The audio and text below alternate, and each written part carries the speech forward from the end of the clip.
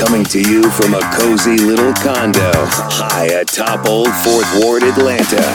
Welcome to the Ron Show on America One Radio.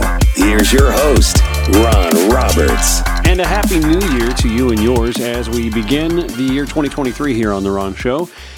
So, I don't know how many of you got, I'm sure a lot of you actually probably stayed up right into midnight on New Year's Eve to watch the University of Georgia Bulldogs take down the Ohio State Buckeyes. Literally, the field goal kick that the Ohio State kicker, bless his heart, tried to make to win the game went wide left at the stroke of midnight. Could not have mapped out or scripted that ending any better than it absolutely was, unless you're an Ohio State fan, I guess we should say. Nonetheless, that outcome is going to have an effect on politics here in Atlanta and Georgia, because of course.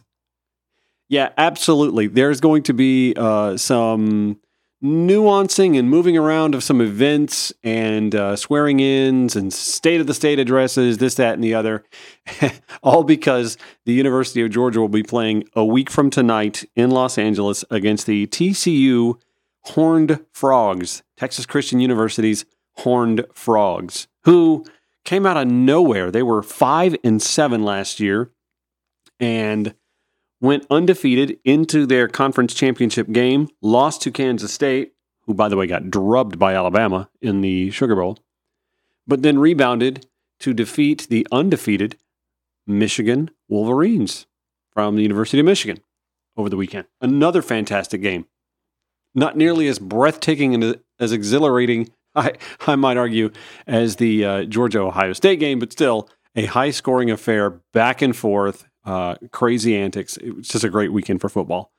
But it's going to have an effect on the state legislature calendar and the governor's address and so much more. Eric Tusing is an attorney, lives in Grant Park. He's a real estate law professor, and he nails it on Twitter when he says to fellow Democrats, Georgia Democratic friends, I am begging, do not start whining on this app about the legislative session being delayed or mildly truncated because of the national championship.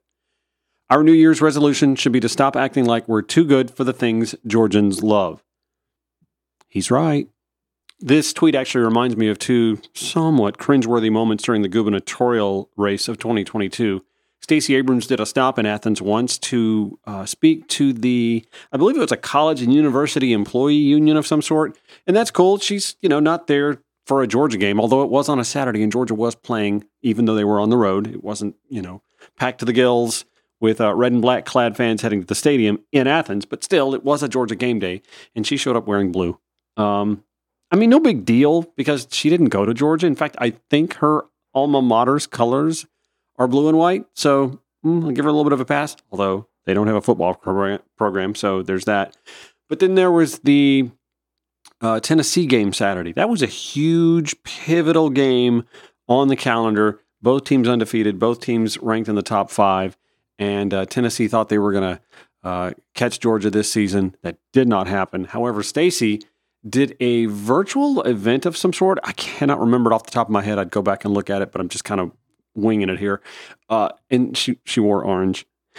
Again, that's, neither here nor there. I'm not saying that she was or wasn't aware. It actually seems like someone should have whispered in her ear, Miss Abrams, Georgia's playing Tennessee today, and you're wearing orange. Is there something else you could wear maybe? Little things like that don't necessarily sway hundreds or thousands of votes, but it does sort of set the table. It sort of paints the picture that you're out of touch with what Georgians are wired into. So I appreciate that tweet from Eric Tusing. He's a local attorney, a Democratic attorney, actually. So he's spot on with that tone. And go Dogs, of course. Later in the show, we will have on newly elected state representative Dr. Michelle Au. She actually was in the state Senate.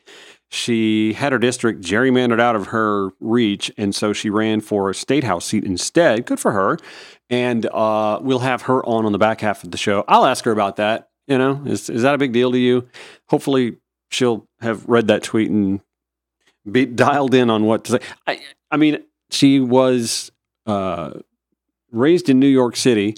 She went to Wellesley and Columbia, so I mean, she may not have much of a fighting interest in this, but she's been in Georgia quite a while now. Her and her husband and their 3 kids have lived in Georgia quite a while now, and I would like to think that they've acclimated and chosen the University of Georgia football team as their adopted football team, right? I mean, you would expect that. Well, you never can assume. They may have friends that go to Tech. Some of us have friends that root for Tech. Hi, Hal. How are you? Hi, Brian. How are you? Now, I don't think I'm going to waste my time with Dr. Michelle Au talking college football. No, we've got a lot to discuss with her, whether it comes to healthcare and any opportunities to broaden healthcare coverage in the state of Georgia. She, of course, works in the healthcare industry.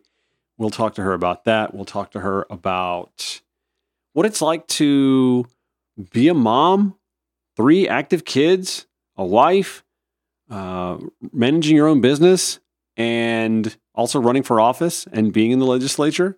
I'm sure a lot of us who sit on the sidelines have active lives just like that as parents, fathers, mothers.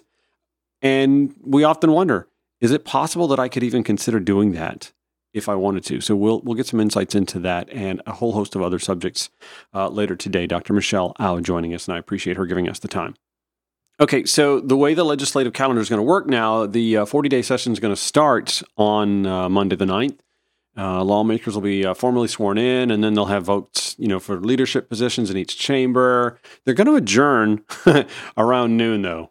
And you get that, right? You got to stop at the store. You got to pick up whatever your food's going to be for the game. Maybe the big chicken spread or the veggie tray or both. The libations. The eggs and issues breakfast usually happens, around the first day of the legislative calendar. That's actually going to be held on Wednesday the 11th. And Brian Kemp, who is, of course, an Athens native, huge Georgia Bulldog fan, he will not be inaugurated until Thursday, January 12th. And his State of the State address is actually not even going to be held until January 25th. This isn't the first time we've done this in the state of Georgia. We did it in 2018 when Georgia played Alabama. That game did not go as we hoped for it to do. They actually did this a little bit last year as well. One person who won't need to be keeping up with the legislative calendar is a fellow by the name of Danny Rampey. We told you about him a week or two ago.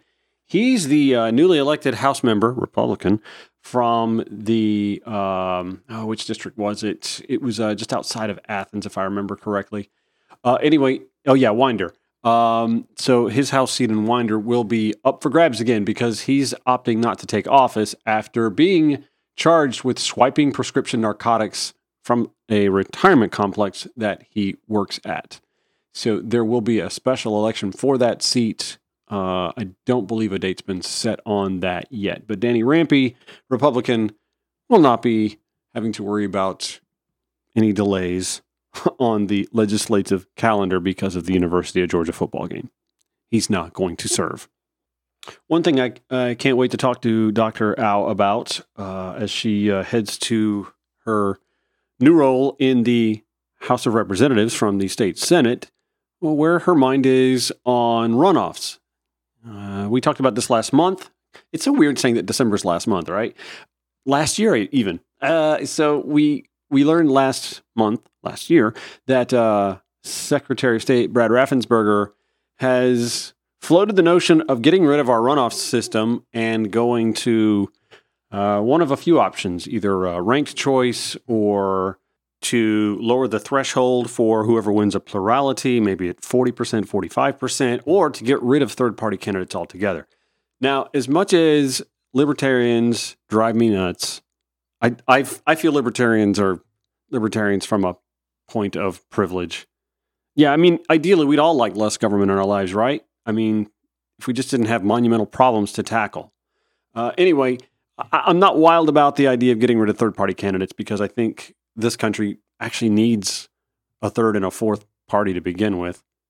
Sure would probably, in my mind, get things done a lot more frequently if you had those occasionally rogue MAGA-like offshoots, you could at least get the sanity from the other three parties you would think to come together on some sort of consensus. Anyway, those are the three options that the Secretary of State has floated.